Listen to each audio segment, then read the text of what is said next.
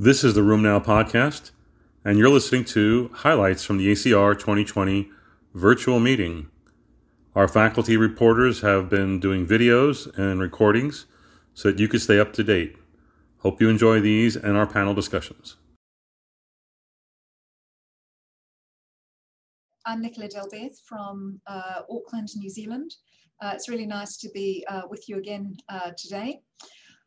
So I'm going to talk about a couple of really interesting posters that have been presented at the 2020 ACR meeting that address the uncertainty that we currently have about which advanced imaging test is best when we are thinking about diagnosis of crystal arthritis. So the first is poster 0647. This is a study presented by Jasvinder Singh in collaboration with Tristan Pascar. So this is a study that compares dual energy CT with ultrasound scanning for diagnosis of gout. It's a prospective study of accuracy. And in this study, they recruited participants who had a possible diagnosis of gout, diagnosed gout using microscopic diagnosis, so really the gold standard.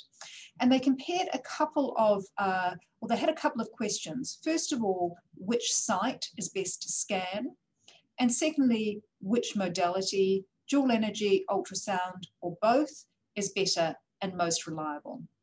So really the take-home messages from this study are that dual energy CT scanning of the feet and ankles had the best overall performance, that adding ultrasound, in fact, didn't have additional benefit, and also the feet and ankles are the best site, and adding in the knees really didn't have any additional benefit. So overall, the sensitivity for dual energy CT was 87% and specificity was 100%. So the sensitivity is a bit higher than what we've seen in other dual energy CT studies. But certainly, I think in this particular study that was very, very well performed, dual energy CT seems to be the best single test. The investigators do make the point that if you don't have dual energy CT, ultrasound is certainly a good alternative. The second study is poster 1542. And this is another study that compares dual energy CT and ultrasound. And this is a really interesting study because it's looking at differentiation between gout and CPPD. So again, both of these conditions were crystal proven. So again, using the gold standard for gout and CPPD diagnosis. And overall, what they found was that dual energy CT again performed best for gout. Again, kind of surprising, given again what we know about ultrasound, but certainly very good diagnostic performance here. But it had a lower overall performance for CPPD, and certainly ultrasound performed much better for these investigators for CPPD with a specificity of 90% and sensitivity of 88%. So I think the overall message here is that if you want to diagnose CPPD and you're thinking about advanced imaging, ultrasound is still the preferred option compared to dual energy CT. Of course, it's not all about diagnostic accuracy, particularly in the context of gout, where ultrasound overall may still have very high sensitivity in particular. And we also need to think about other aspects such as ionizing radiation, and of course, ultrasound has benefits in that respect. And also convenience to the patient, the ability to scan and get results in real time. So I'm certainly not suggesting that this is that we shouldn't be using ultrasound for gout, but certainly I think ultrasound is the preferred option for CPPD. Thanks.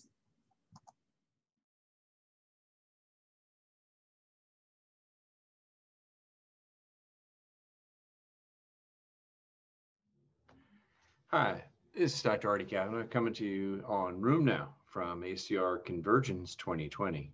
So today there was a presentation, actually at the plenary session by Peter Merkel, interesting abstract on Avacopan. Avacopan is an oral agent that blocks the C5a receptor. So it's a complement inhibitor, which is fascinating. We've known about complement, gosh, for many, many decades. We all learned about it as we learned immunology. And we knew it was important. We measure complement levels because they're an important effector aspect of the inflammatory and immune response.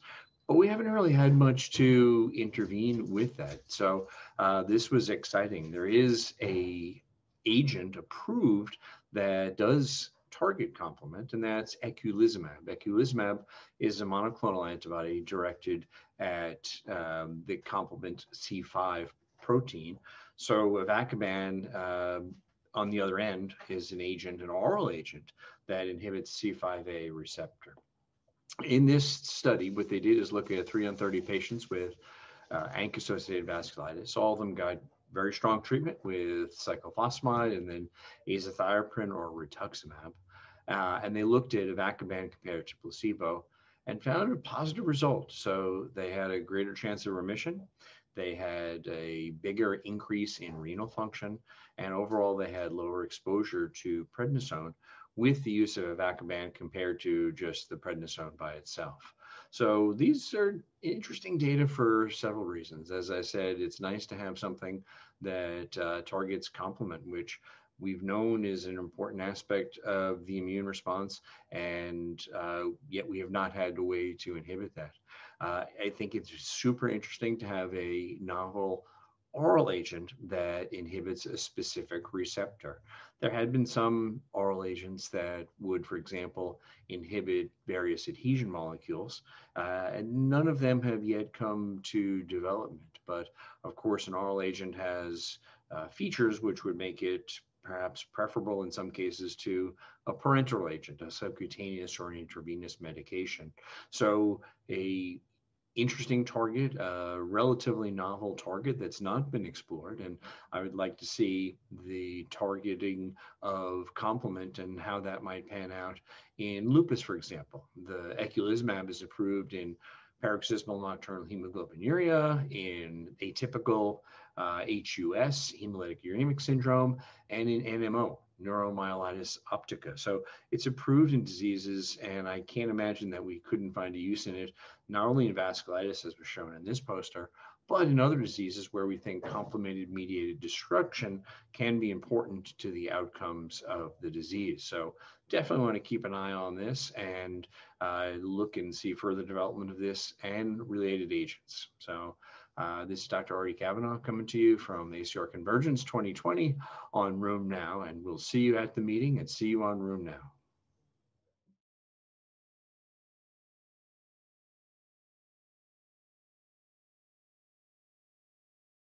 Hi, I'm Dr. Janet Pope. I'm at Room Now, and here we are at the ACR 2020 virtual or convergence meeting.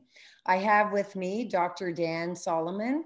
I'd like to have you introduce yourself, Dan, and then I'd like to ask you as editor in A&R really about what's going on, particularly in these strange times. Sure. Thanks, Janet. I'm Dan Solomon. I'm a professor of medicine at Harvard Medical School and the chief of clinical sciences in the Division of Rheumatology at Brigham and Women's Hospital. And as you stated, I'm editor-in-chief of Arthritis and Rheumatology. And I'm sitting in at my home in Newton, Massachusetts, participating in ACR Convergence. In the comfort of your own home, like so many of our events right now. Yeah. So first of all, I mean, this is a giant task, and I mean, you're a well-known and esteemed researcher. So did you have to cut down on a lot of your other activities to be editor-in-chief? Yeah, so thanks for asking. I did. I actually have given up some of my other research work.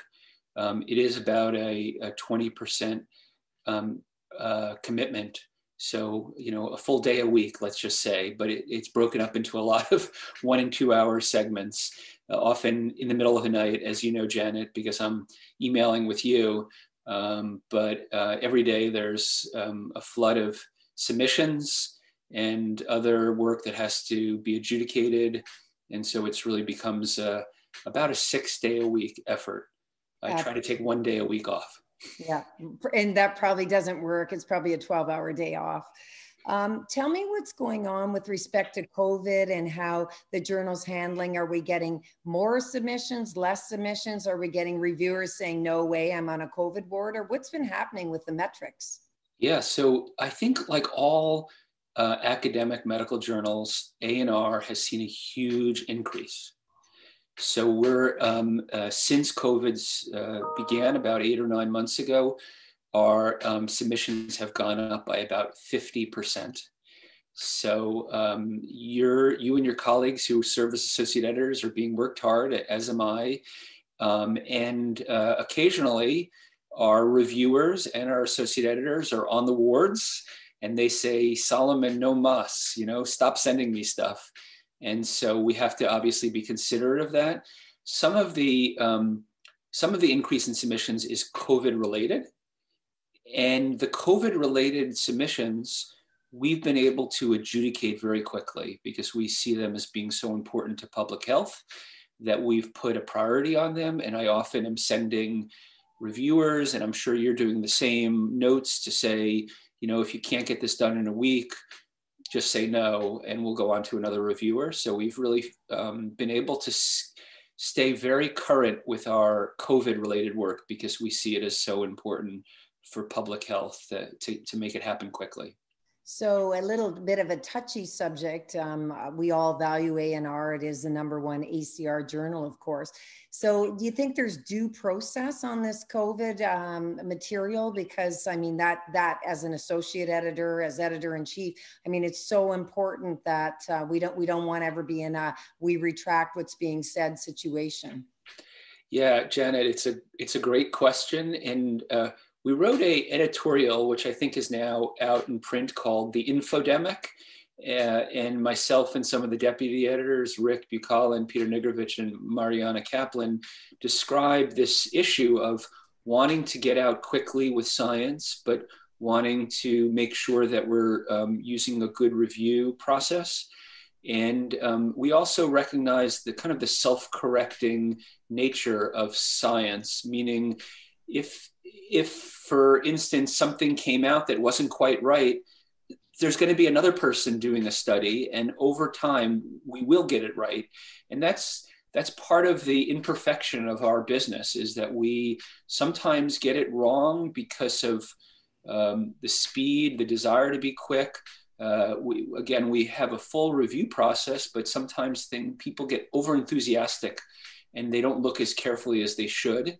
And that's happened. It hasn't happened, thankfully, at A&R. There's been no retractions, but we also recognize that, like the rest of the medical literature, there could be retractions, and over time we will get it right. And that's the beauty of science. I think as well, science has always been in evolution. Truth is as we know it today, and truth will vary as facts change too. So one final question. I know that standing at posters, giving public presentations, that sometimes editors or some of the editorial group will come up and say, we'd really love you to submit this here. That doesn't always happen to me, by the way, but I've heard it happening to people.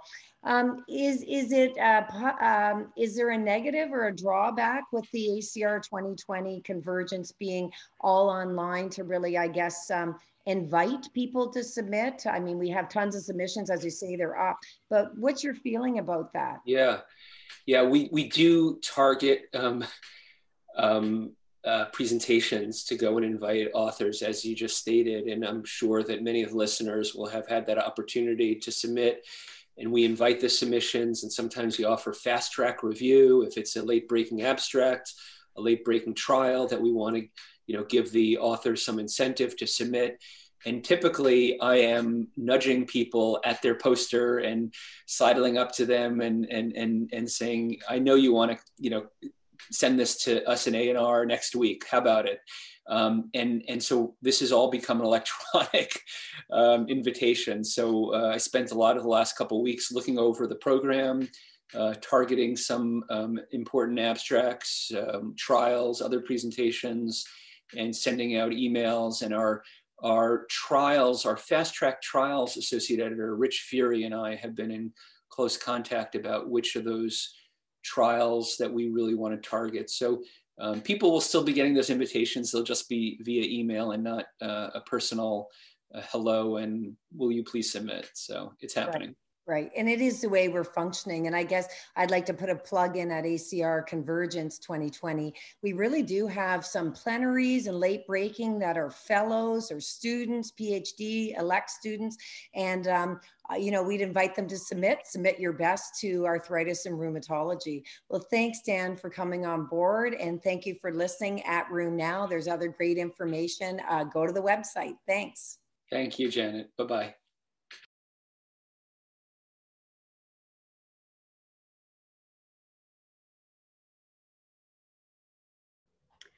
Hello, I'm Rinalini Day, and I'm an academic rheumatology trainee based in Liverpool in the UK, and I'm reporting for ACR 2020 for Room Now.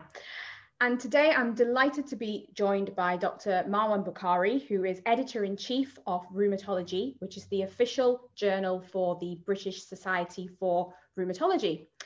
So thank you for joining us today, Dr. Bukhari. So first of all, I was wondering if you could just tell us a little bit about the ways in which the journal has had to adapt due to COVID-19, for example, due to trials being put on hold and such like.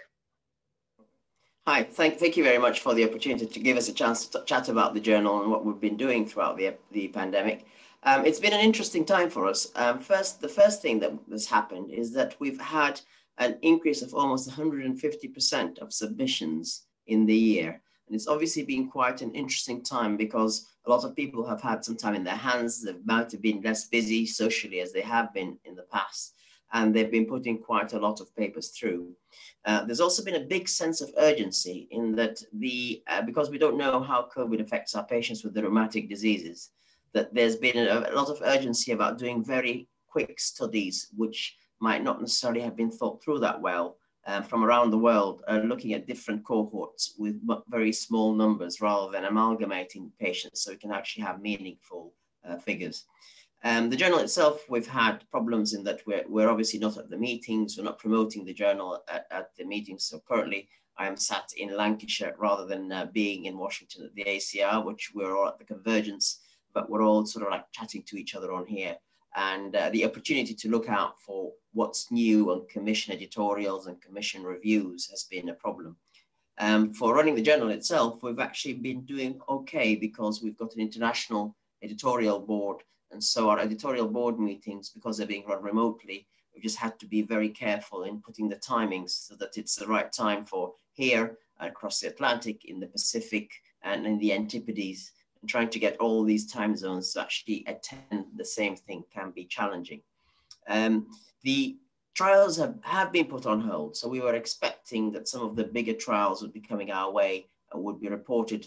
But I think a lot of the investigators have been taken into trying to do COVID type research. And so we've had, we were expecting by now to have had quite a lot of papers coming out of some of the trials that you would have heard about in the meetings. But we're still not seeing them, and we're not seeing them in print as yet, because a lot of the publishing world really has gone to COVID, and that's all they're reporting on. This has happened in COVID, and there's been a variability in the quality of the COVID research that's been done, but we shall watch the space. Great, and how do you think COVID-19 has had an impact on the rheumatology literature in general, particularly from what you've seen? You've touched on it a little bit. So the COVID-19 itself has impacted because there's a perception out there that if they put COVID-19 into a paper, it suddenly becomes a much more interesting paper that will be read a bit more. And the fact of the matter is, if it's a paper that's basically been around for a while, putting COVID-19 on it won't really make it that much more interesting. And adding on, and by the way, I contacted 3 of my patients in the cohort, and 2 of them had COVID and 1 didn't, isn't really going to make, a paper that's a preliminary paper and much more publishable. Other things that have been happening is that there's been lots of hypotheses and case reports. saying my patient got COVID and then developed polyarthralgia afterwards. That's very well recognized. That's not a case report. People know about long COVID. You know, a patient developed a reactive arthritis or developed a rash after COVID. That's all been recognized and reported elsewhere. So where the increase in traffic of vignettes and case reports, especially to our journal, which takes those, has been around an order of magnitude higher. We reach, you know, we usually reach a certain number of submissions in December, and we exceeded that by the end of June this year, just to show you what happened. So, you know, our December intake of papers has actually happened in June, and we're now just, you know, we're just having to battle. And it's affected our publishing times to an extent, not acceptance times, but from when we accept a paper to send it to our publishing house. They're struggling because we're outputting more papers than ever. And to get the papers from acceptance to online publication has actually lengthened slightly. And it's just due to the sheer volume of things that we're getting through. And we're trying to be, you know, fairly fair and pragmatic, but we might have to tighten things and not accept what we would have usually taken because there's such a large volume of submissions happening. Yeah. Okay. And more generally at the Congress, is there anything in particular that you are looking forward to seeing at ACR 2020? Oh yeah, ACR 2020 should be very good from the point of view of looking at quite a lot of few things that I'm interested in. So I'm interested in machine learning, and there's going to be quite a few abstracts discussed about machine learning to predict flares and to predict how we model the way that we treat our patients. And I think looking at all of them together might give us a way of looking at how things are going to go going forward, because our clinical practice has gone a lot virtual, and maybe using machine learning might help us to separate what we need to do going forward. There are some abstracts looking at, you know, using drugs in diseases that traditionally we don't use them in. So looking at, for example, there's going to be apremilast in Behçet's disease, oral ulcers, etc. will be quite an interesting one to be looking at. That's a drug that's used in a different place. Using the small molecules, again, in psoriatic arthritis, etc. That will be quite interesting. And hopefully we'll be able to be looking at all of those and come out with maybe some new evidence base for what we'll be doing in the next few years. Yes. Yes, certainly the machine learning with the virtual clinics that we're doing now, very topical. And I was looking at the apremilast abstracts only earlier in preparation for the what we're going to find in the poster sessions later today, actually. So yes, thanks for going through your personal highlights with us. Great, thank you for joining us today, Dr. Bukhari, and thank you for watching Room Now. Don't forget that if you want to be kept updated during this very different ACR 2020 Congress, you can follow me on Twitter at Dr. Minnie Day, and you can also follow the Room Now Twitter feed as well. Thank you very much for watching.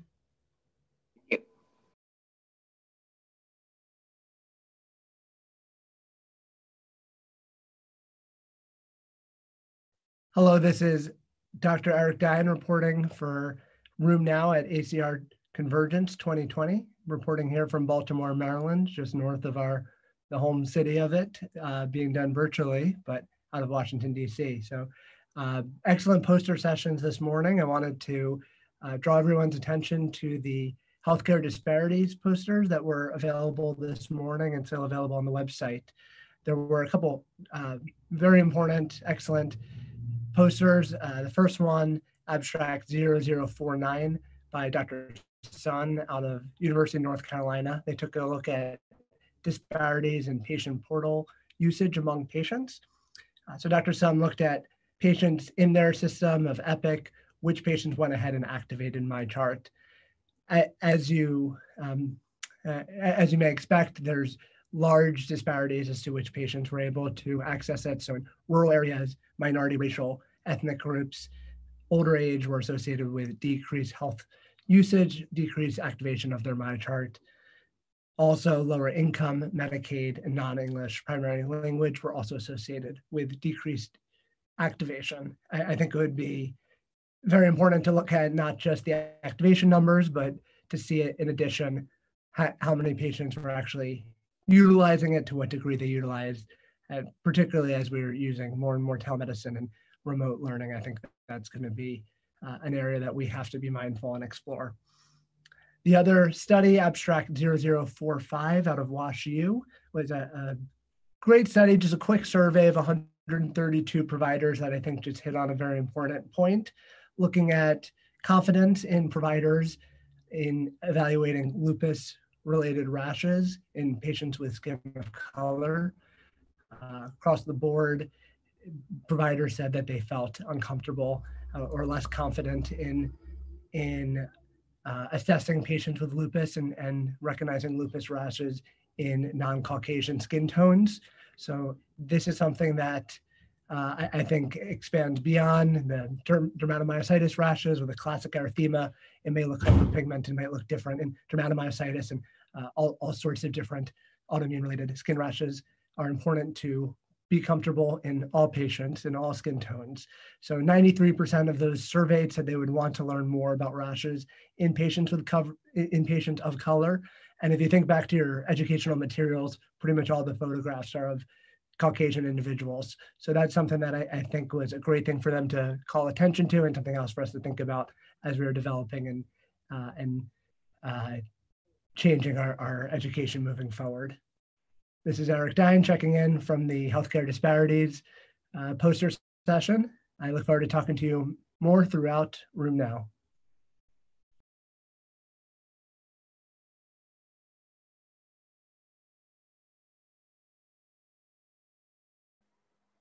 Hi, I'm Dr. Sheila Reyes from the Philippines, reporting for Room Now from ACR 2020. I'd like to share the findings of abstract number 0205, where they looked into the potential risk of methotrexate-induced long-term liver fibrosis using the Fibrosis-4 Index, or FIB-4. This cross-sectional study enrolled 170 patients with established RA. 60% of these patients were treated with methotrexate. According to their findings, 71% of patients had a low FIB-4 value of less than 1.45 and not significantly different between patients receiving methotrexate, those who were previously treated with methotrexate, and patients who were never treated with methotrexate. There was no correlation between FIB-4 values and the cumulative dose of methotrexate. Also, the cumulative dose of methotrexate was not significantly higher in patients with a FIB-4 index of more than 1.45. And no association was detected between the FIB-4 index and parameters of disease activity like DAS, ESR, and CRP levels, as well as BMI, traditional cardiovascular risk factors, and the metabolic syndrome. The authors concluded that RA patients on long-term maintenance methotrexate have low FIB-4 values, suggesting that methotrexate is not associated with an increased risk of advanced liver fibrosis. What does this tell us? Coming from a region where methotrexate continues to be a mainstay of treatment for RA, these results show the importance of stratifying our patients and doing close follow-up on those who are at risk of developing liver disease, and that we can use the FIB-4 index as a marker in this group of patients. Follow me on Twitter at Rumarampa and tune into Room Now for more videos and reports. Thank you.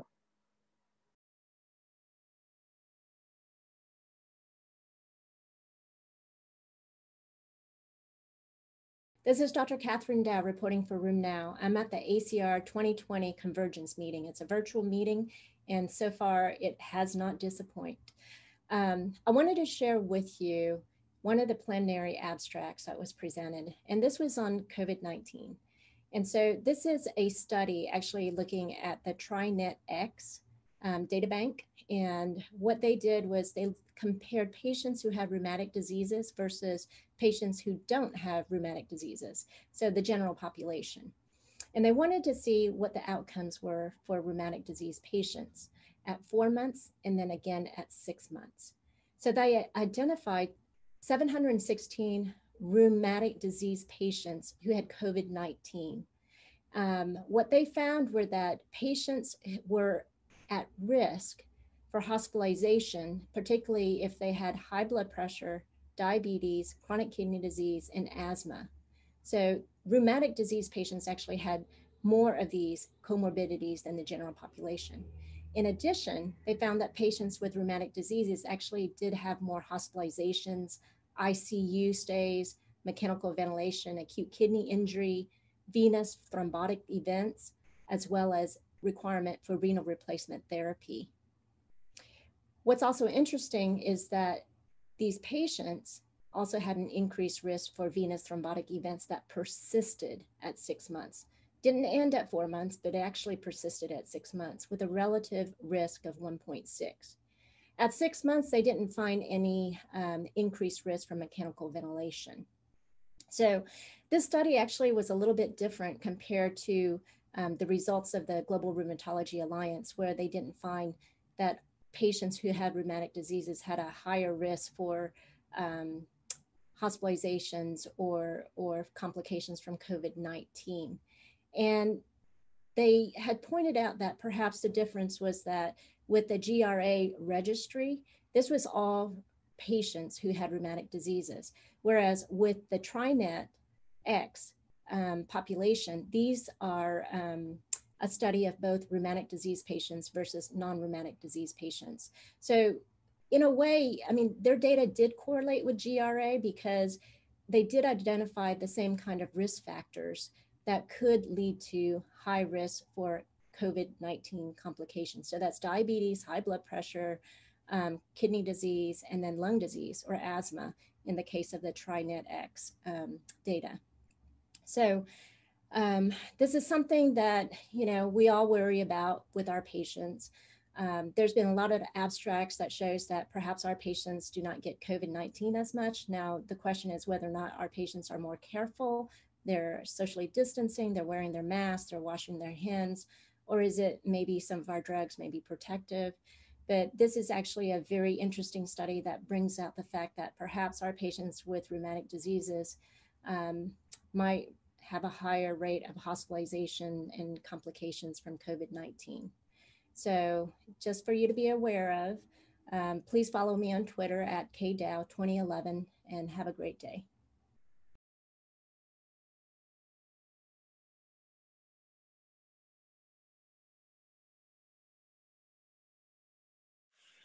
Hi, this is Dr. Kevin Winthrop coming to you live virtually from Portland, Oregon. You might wonder why I'm all dressed up. I'm going to an election party. It's been 5 days now. I'm still at the same party. I need to go home. Hey, I just wanted to say a few things that I found today that were interesting. Jack asked me to just throw in my 2 cents on a few things. I spent my morning in clinic, but before clinic, I woke up early and hit the poster session at 0600 PST. A couple things caught my mind, a few things that I was involved in, a few things that were presented by others.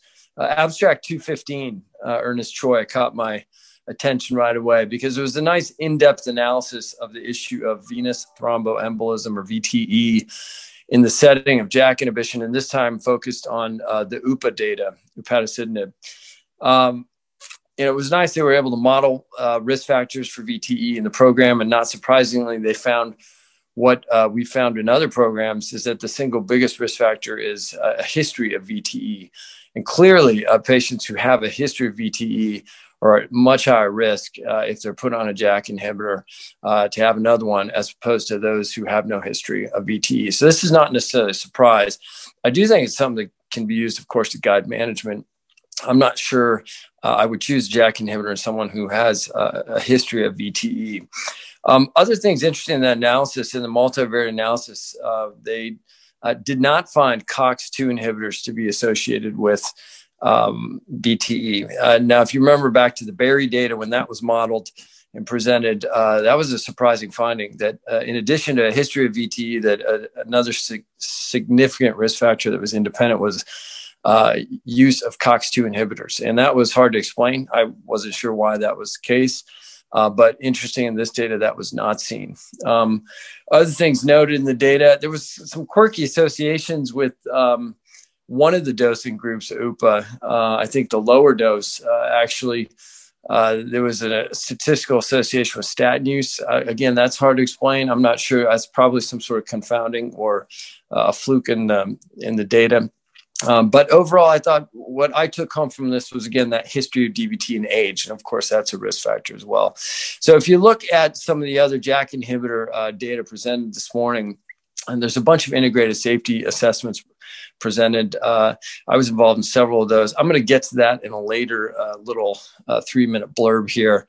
But just to contrast, I also presented this information in poster 229 in the same session. And this was in the filgotinib LTE data up to 5.5 years of exposure history. And I'll get into that in the infection stuff later. But the VTE stuff was interesting there. Now, the risk factors weren't modeled. There's really just not enough events to model. And that's really true of the UPA data, too. There's not a lot of statistical power because there's not a lot of events. But the rates in Filgo were around 0.2 for the 200 milligram group. And I think for UPA, the rate was also quite low and was quite stable through time. So I look forward to the real world. I think that's where the issue of VTE is really going to be better understood. Interesting real world data published recently by Phil Meese in ARD looking at corona data. Didn't really see any increased risk of VTE with tofacitinib starters as compared to those starting TNF blockers. And the rates were around 0.2 per 100 patient years, if I remember right. So I think we have a lot more to learn about VTE. I think it's probably a risk factor. Maybe it's just a risk factor at really high doses, particularly in people who have risk factors for VTE. So I think stay tuned while this gets figured out the next few years. So for Jack Cush and RheumNow, I'd say go back to watching RheumNow tonight after the conference, before the conference tomorrow, and enjoy your virtual ACR. Cheers.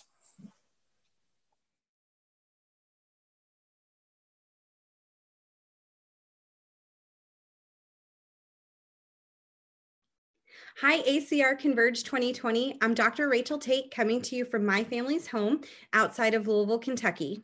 We've already addressed treat to target for AS patients, so let's switch gears a little bit, and I want to discuss treat to target for psoriatic arthritis patients.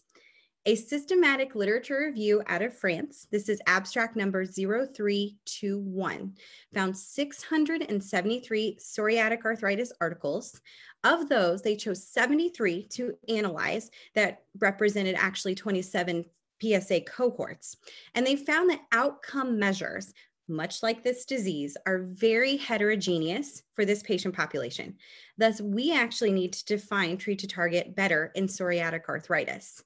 In addition to this, there's another article I wanted to share with you, but this one's from the US. It's abstract 0324. This showed further difference between those patients who are enrolled in randomized clinical trials versus clinical practice. So again, outcome measures also were found to be different. This makes real world and of course choosing between outcome measures for trials therefore very difficult. A retrospective analysis, abstract 0320 out of Israel this time, used MDA and DAPSA scoring to determine outcome measures in general for our psoriatic arthritis patients. And this actually showed that only 65% of the cohort that were evaluated for these treat to target measures. So of the entire amount, only 65%. So I really think our main obstacle in treat to target implementation for psoriatic arthritis is actually defining what treat to target measures are. So until we have validated practical disease activity scoring and agreement amongst all of us, it's going to be difficult to make treat to target implemented within our patients, rather in clinical trial or in clinical practice. Shifting gears just a little bit, but still very important to this topic, abstract 0344 suggested that BASDAI scoring, which as you know is originally used for axial disease measurement in AxSpA, it showed similar scoring in PSA patients in terms of responsiveness, a change in score, and overall scoring in general. And this is regardless of axial involvement. So it kind of makes sense given that only 5 out of the 6 scoring measures are not specific to axial involvement at all. So the question really for me is, will this be something for the future? Is this an option that we can look at for clinical trials and hopefully even in clinical practice? So given the importance for treat to target and rheumatoid, there's no doubt that we will all benefit from having treat to target measurements for our patients in spondyloarthritis and PSA and AS. But I really think that the difficulty is going to remain that we need to determine best measures considering the varied domains and the clinical presentations of these diseases. So stay tuned for all of your ACR 2020 updates at rheumnow.com. And of course, follow me on Twitter at UpToTate.